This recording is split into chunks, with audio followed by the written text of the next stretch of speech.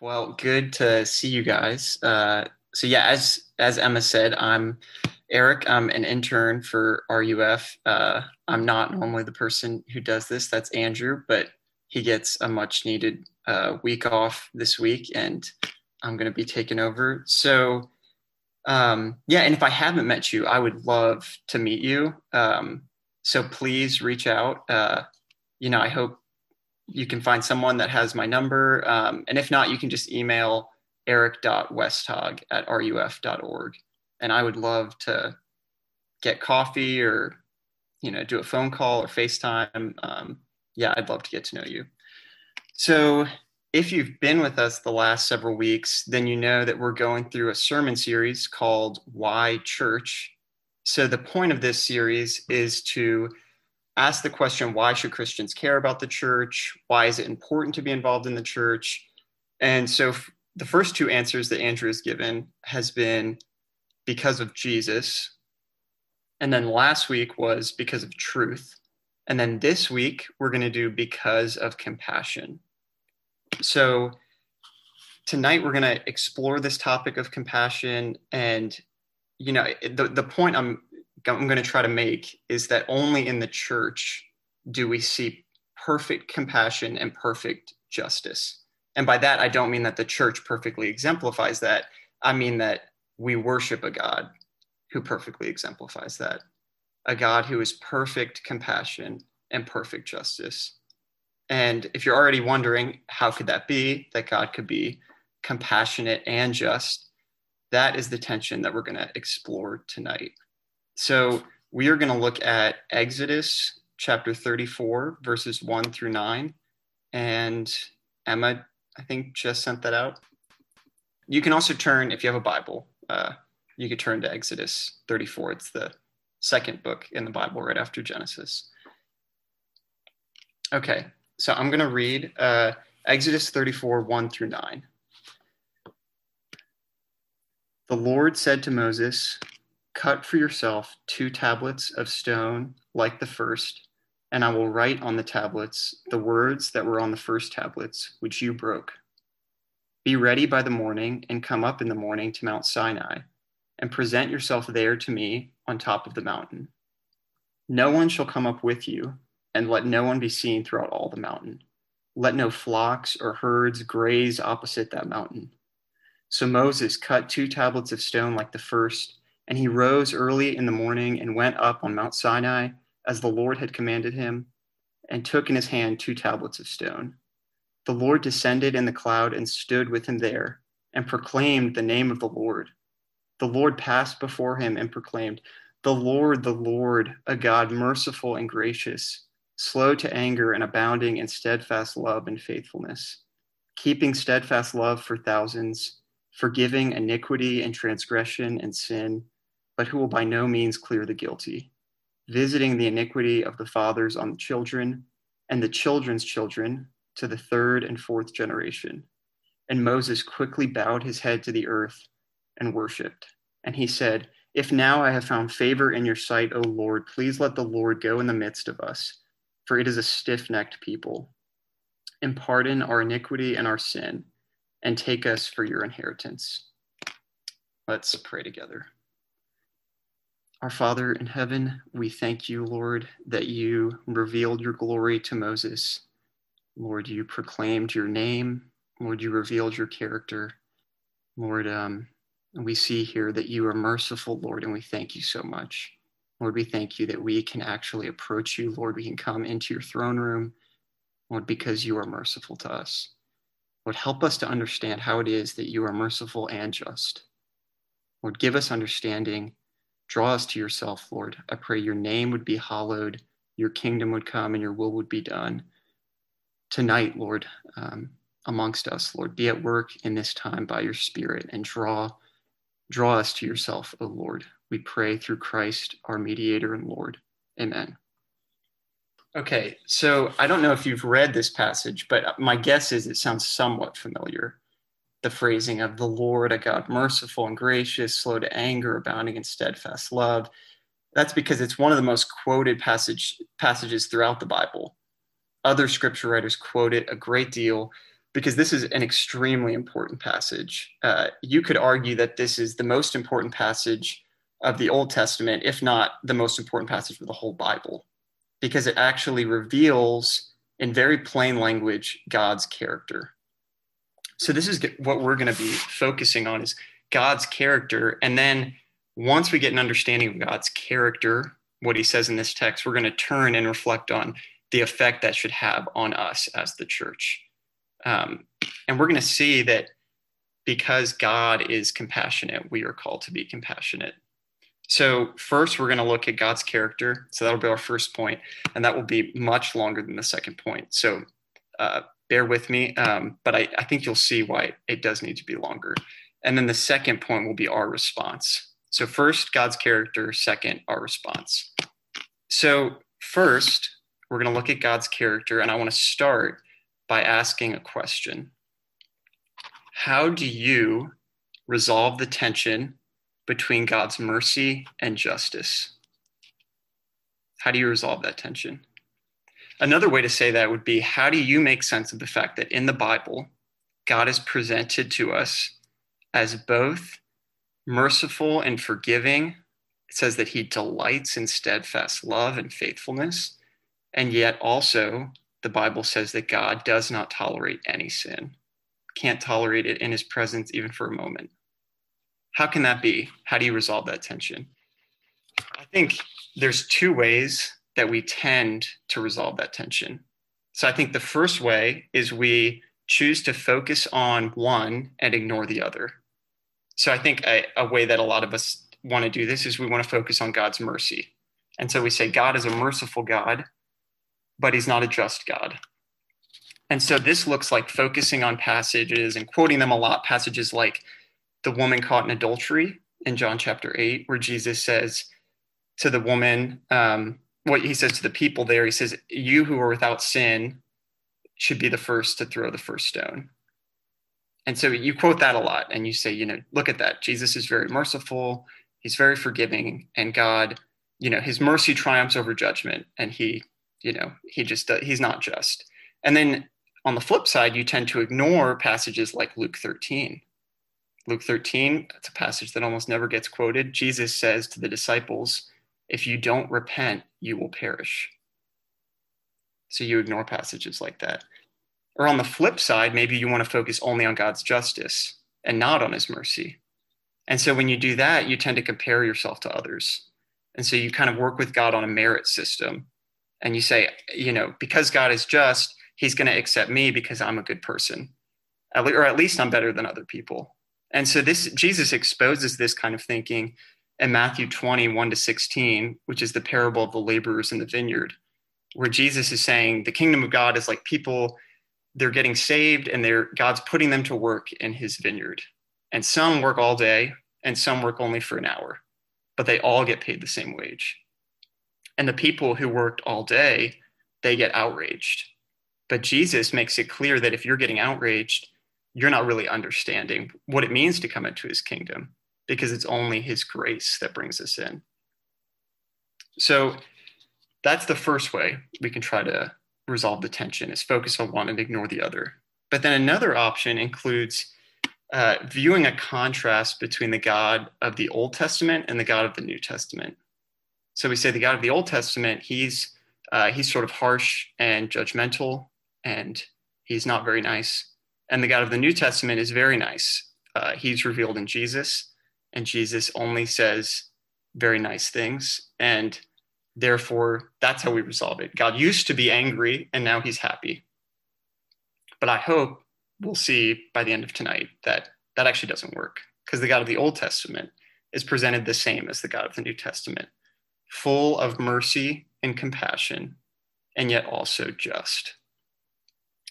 And so we still return to the same question, though, which is, how can this be? And this is the question that our text answers for us. And I think this also, it reveals to us how the church can be this way. How can the church be compassionate and just? So before we jump into the text, I wanted to give a little bit of context for where we are in Exodus, just super brief flyover of Exodus. So up to this point, the Israelites, they're enslaved under the oppressive Pharaoh in Egypt. And God hears their cries for deliverance. He delivers them, takes them through the Red Sea, parts the waters, and he brings them into the wilderness. And there he says, because of the great mercy and love I've shown you, you should respond by obeying my law. This is your means of worshiping me, responding to me. So he gives them the 10 commandments, and then he gives, that's in Exodus 20, and then in the chapters following that, he gives sort of an outworking of those 10 commandments. He gives a bunch of case laws. This is what these 10 commandments looks like lived out in various contexts. Then he gives the instructions for building the tabernacle, which is quite lengthy. And then before Moses can actually come down, the Israelites have received the law, and he's about to come down from the mountain. He's still receiving the directions for building the tabernacle. And in Exodus 32, the people break the first 2 commandments. They have Aaron, the priest, make for them a golden calf, and they bow down to it and worship it. So they break the first 2 commandments. And God responds by killing 3,000 of the Israelites. So that, and then once he does that, Moses asks for God to relent, and he intercedes for the people. And in asking him to relent, he asks God to reveal him his glory. So that brings us up to our passage. And as you can see, up to this point in Exodus, we've already seen this contrast between mercy and justice. We see God's mercy in saving the Israelites, even though they did nothing to earn it. He brought them out of Egypt, saved them, gave them his law, which it actually says in other parts of the Bible, the giving of the law was God's covenant with them. It was him pledging himself to them and saying, you are my people.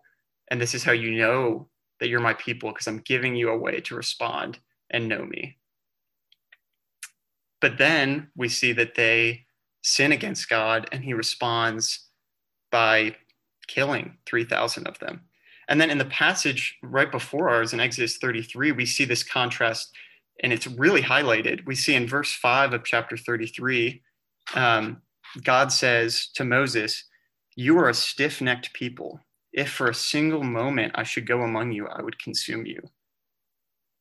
So he says that, but then a few verses later in Exodus 33:11, it says that the Lord would speak to Moses as a friend speaks to a friend face to face. And even in speaking with Moses, no one can be on the mountain with him. We see that in our passage, that, no people could be on the mountain, no animals could be on the mountain, because he would wipe them out. So God says, I can't go in the midst of you, yet he chooses Moses, and he chooses to present himself to Moses. And Moses did nothing to earn this. Moses, if you read earlier in Exodus, he's not a very good guy. So this is just sheer mercy. So we see this tension really highlighted up to this point. So notice when God reveals his character to Moses, what he says. So look with me at verse 5. It says, the Lord descended in the cloud and stood with him there and proclaimed the name of the Lord. So the Lord reveals his character to Moses through his name. His name is the Lord, it's in all caps in our translations, but it's Yahweh. It's 4 Hebrew consonants, and it's God's covenant name. That's the name that he gives, and he tells Israel that they should call him Yahweh. So that's his covenant name. And so that's what he's revealing here is this is what he's like toward Israel. He's first and foremost compassionate and gracious. So I just want to think about this for a second, how amazing it is that God says the most glorious, amazing thing about who I am is that I am compassionate and gracious.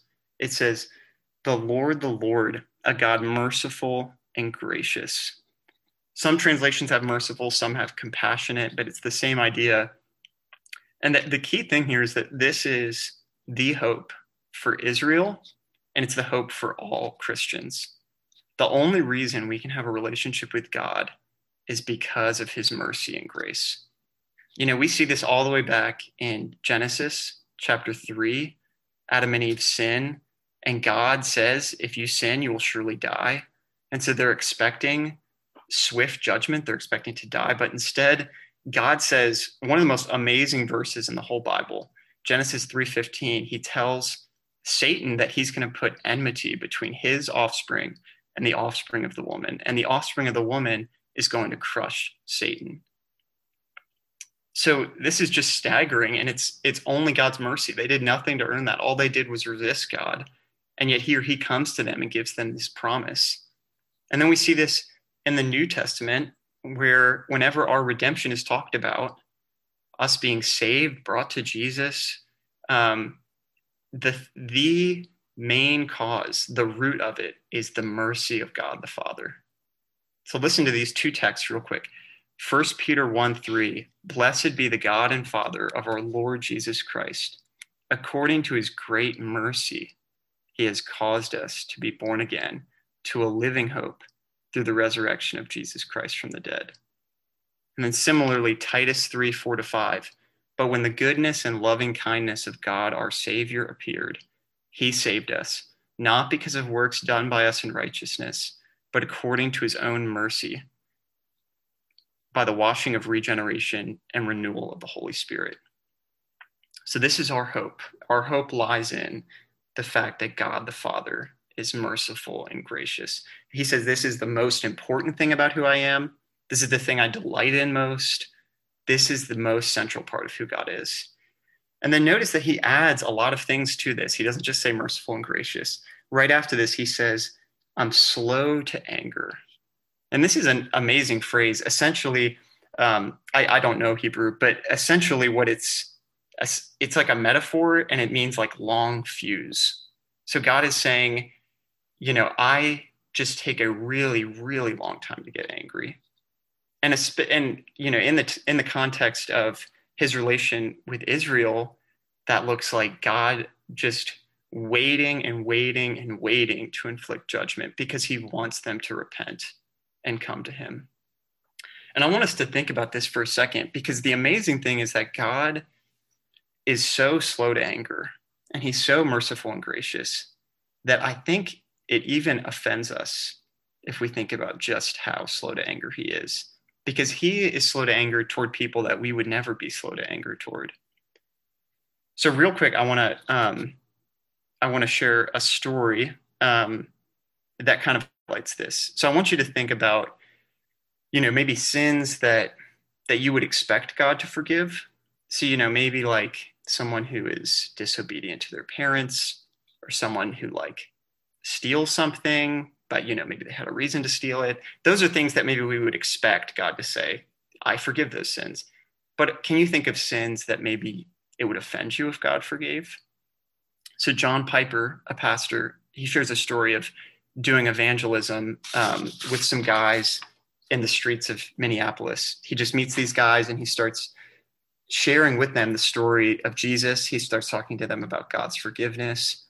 And the guys start kind of putting two and two together and realizing that there is really no bounds to the mercy and forgiveness that Piper is talking about. And so they ask him, would God forgive even a child molester? It's a staggering question. Piper says, yes, he would forgive even a child molester. And the guys say, I can't stand for that. And they walk away. And I want to be really clear here. The reason this story is so staggering is because that is such a heinous sin. That's a sin that God takes even more seriously than we do. It's a sin that he would never, ever overlook. And yet he says that he would delight to forgive somebody who did that if they repented. And so what is it for you? What is the thing that you just really can't stand for God forgiving? Is it a child molester? Is it a murderer? Is it a racist? I mean, think about it. Does it bother you to think that right this moment, God could be delighting to forgive someone who has been a lifelong racist and is now repenting to God of their sin? Our text is saying that God really does delight in that forgiveness. And I think the reason I bring that up is because I think it's a good litmus test for us, because we see in other places in Scripture that if we are disgusted by that kind of forgiveness, or we feel like that's not right for God to forgive people like that, it's a sign that we don't really understand grace. James 2:13 says, "Judgment is without mercy for those who show no mercy." Similarly, Jesus says, "If you don't forgive others their sin, neither will your sin be forgiven." And surely the reason for this is because we're showing that if we can't stand for God forgiving someone like that, we're showing that we are still operating with God on a merit system. We're operating with God as if we did something to get right with him. Why is he acting like this toward them? And the reason we think that is because, well, I did something to get God to forgive me. But we're supposed to, if we really get God's mercy, then we understand I did nothing. I should delight in anybody and everybody for repenting of their sin and finding forgiveness. So I want you to notice here that there's something amazing in all of these attributes of God, and that's the necessity of human sin.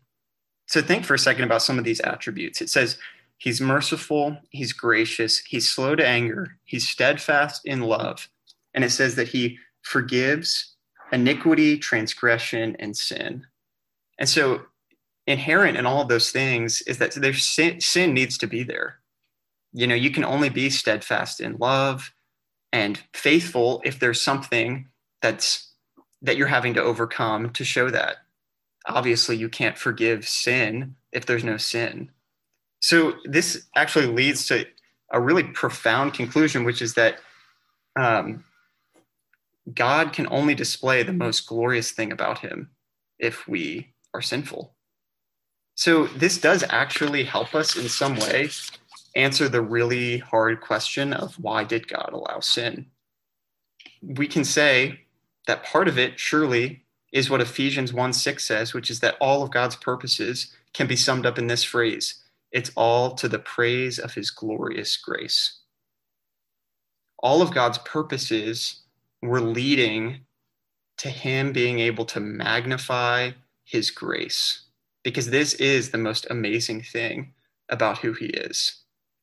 And in order for us to really enjoy this and receive this and rejoice in this, we really do have to see ourselves as absolutely undeserving as child molesters, racists. And I know that's uncomfortable. I mean, it's uncomfortable for me to say, but we really bring nothing to the table. And the only way we can really rejoice in these character qualities is if we see ourselves as needing this. We need this kind of mercy. So at this point, though, you're likely wondering why, if this is the most important thing about who God is, and this is so central to him, why does he add the second half of verse 7? Why does he add there, but who will by no means clear the guilty? It seems like it just doesn't fit. And it also just seems like a contradiction. Obviously God cannot forgive someone and not forgive them. So these two things, there really is a tension here. And so I think to answer the question of how can God be both merciful and just, I think there's a two-part answer. There's potentially more parts, but I think there's two parts can really help us understand this. So the first part of the answer of how can God be both merciful and just, how do we make sense of the end of verse 7, is that it's super important to note that there's no tension within God. Okay, so I think when we read something like this, we think of it like God being a person. We think of it like if someone said, I, Eric, am merciful and I'm just. And you immediately think, okay, well, that means Eric is sometimes merciful and he's sometimes just. Because I'm not perfectly those things. I wouldn't perfectly be those things. And so there'd be times when I'm all mercy and no justice. And there'd be times when in my justice, I lack mercy. But it is not that way with God. There's no tension within God. He's fully these things all the time. Okay? So, this is really important for us to understand, because I think we tend to think that if God is loving, then he's loving in a way that lacks justice. Or if he's just, then he's just in a way that lacks love. And so this leads us to say things like, how can a loving God send people to hell? Because we feel like if he's going to be just in that situation, then surely he's not loving anymore. But there is no tension within God. And all the time when he's being loving, he's also being just. When he's being just, he's also being loving. So an 18th century American pastor, he said it this way: if all God's attributes are not manifested, the glory of none of them is manifested as it is. For the divine attributes reflect glory on one another. And then he says specifically of God's mercy and justice, the glory of God's mercy does not appear as it is unless it is manifested as a just mercy, or as a mercy consistent with justice.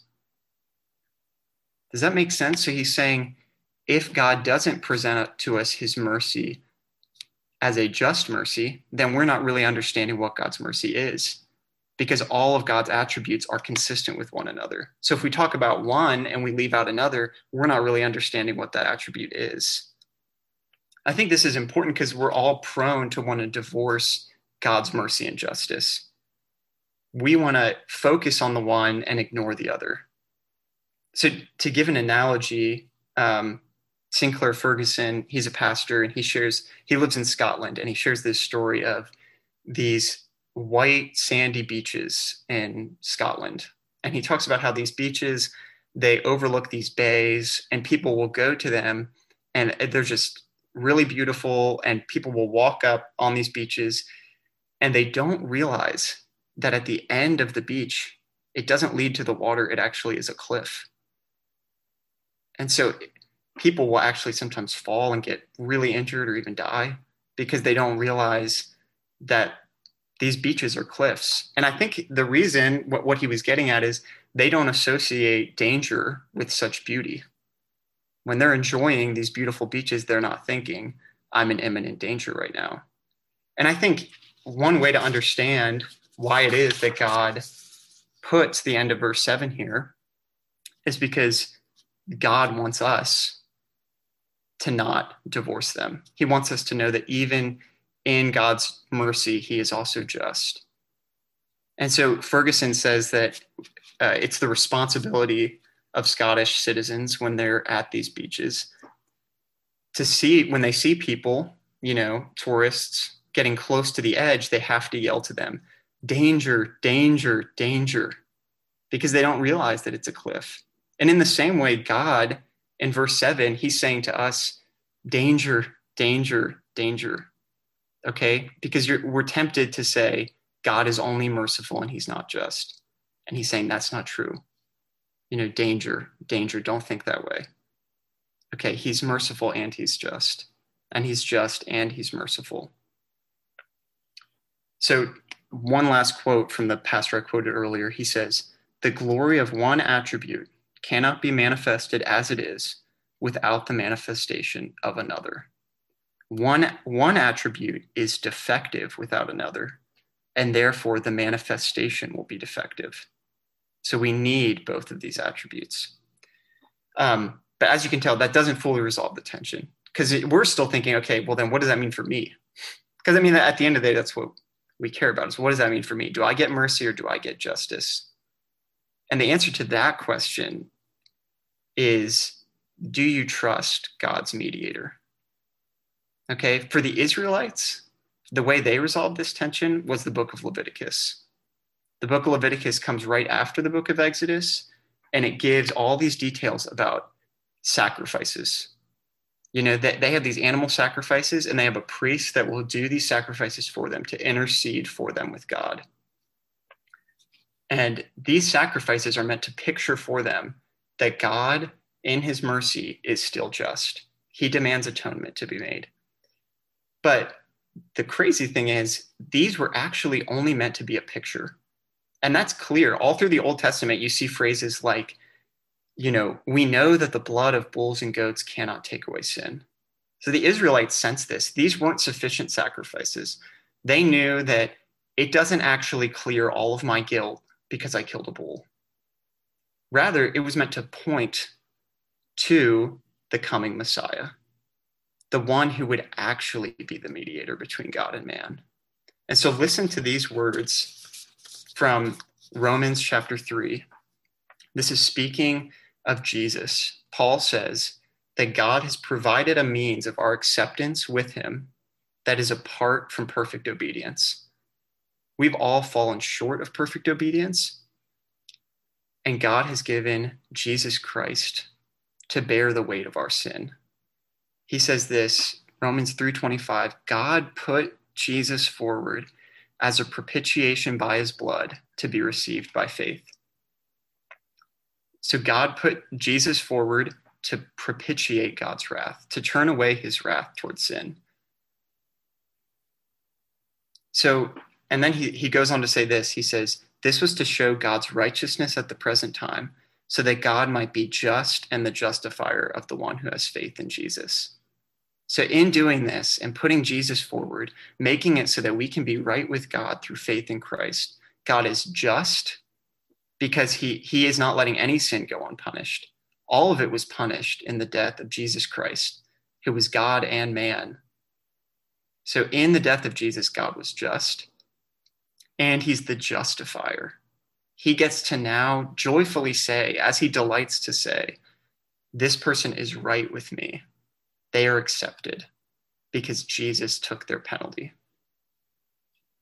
So this is how the tension is resolved. Either we pay for our own sins in hell, or we trust in Jesus Christ, who took the penalty for our sins by offering himself up on the cross. And if we do that, our judgment, all the judgment we deserve for every one of our sins, past, present, and future, it happened 2,000 years ago on the cross. There's no more judgment for us. So that was point one. I know that was very long. Point two will be so short. This is our response. So the reason I spent so long on that is because I think it's really important for us to understand God's character if we're going to understand how we should respond. So 3 ways we should respond. Very brief. We are to believe, we are to linger, and we are to imitate. Okay, so first, believe. Look at what Moses did here. Moses quickly bowed his head toward the earth and he worshiped. And then he pleads God's promises back to God. He asks, God, be this way toward us. You've said you're merciful. Go in our midst and be merciful toward us, for we are a stiff-necked people. So the first application is believe in Jesus. Believe what I just said, what Paul said in Romans 3, that Jesus really did take the punishment for anyone who trusts in him. If you haven't done this, this is the call right now, is to believe in Jesus Christ. So that's point 1. And then number 2, once you believe, linger. And what I mean by that is Moses, we see later in Exodus 34, he stayed on the mountain.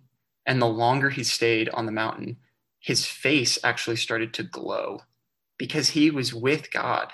He was talking to God face to face, like a man talks with a friend. And God's glory wore off on him. And it says when he came down from the mountain, his face was glowing. He didn't even realize it. And the people put a veil over his face. And so in the same way, the more that we behold God, the more time we spend with God in his word, in prayer, through things like worship on Sundays, the more time that we spend with God, he actually starts to wear off on us. We start to have glowing faces like Moses. We start to reflect the glory of a compassionate and just God. Listen to this. This is the connection Paul makes with this passage to us believers now. He says, we all, with unveiled face, beholding the glory of the Lord, are being transformed from one degree of glory to another. For this comes from the Lord who is the Spirit. So we are to behold God, behold him as merciful and just. Look at Jesus in the Gospels. The more that we acquaint ourselves with what God in human flesh was like, the way that he was so merciful and compassionate, that starts to really wear off on us. And we start to actually reflect that glory. And then number 3, we're to imitate God. So the defining mark of Jesus in the Gospels was compassion. Over and over, when Jesus saw people, it says that he had compassion on them. Matthew 9:36, when Jesus saw the crowds, he had compassion for them because they were harassed and helpless, like sheep without a shepherd. So this should be the defining mark of Christians. We should be compassionate people. This should be our first response when we see people. And this includes people that we don't want to be compassionate toward by nature. People like friends who are self-absorbed and rude, even people like politicians who we disagree with, people like school administrators who make decisions we disagree with. This even includes people who directly hate and wrong you. Our first response to all of these people should be compassion. So real quick, as we finish, I just wanted to give one quick illustration of what this should look like. And I'm going to do it through a story where I didn't show this.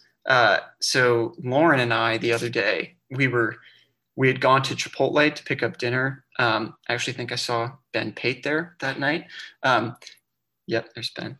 So anyway, we're driving home and we're talking about her Bible class. So Lauren's a middle school teacher and she teaches a Bible class, and she's sort of asking the question, why is it that a lot of the students, not a lot of the students, but some of the students just have no interest. They have no interest in spiritual things. They just couldn't care less about the Bible. And I started sort of venting, and I was like, well, they're just not born again. They just, they don't even realize the immense privilege it is to have Bible as a subject in school. They just don't even care. They don't want anything to do with God. And I'm getting all frustrated and sort of prideful, like, why aren't they more like me? I love the Bible. And, we get home and I pray before our meal, and it hit me like a ton of bricks that is just so not the way Jesus would respond to those students. Jesus would respond to those students with compassion. He would say, I have compassion on them because they're like sheep without a shepherd. They don't know the shepherd yet. They don't, they're looking to other things for hope.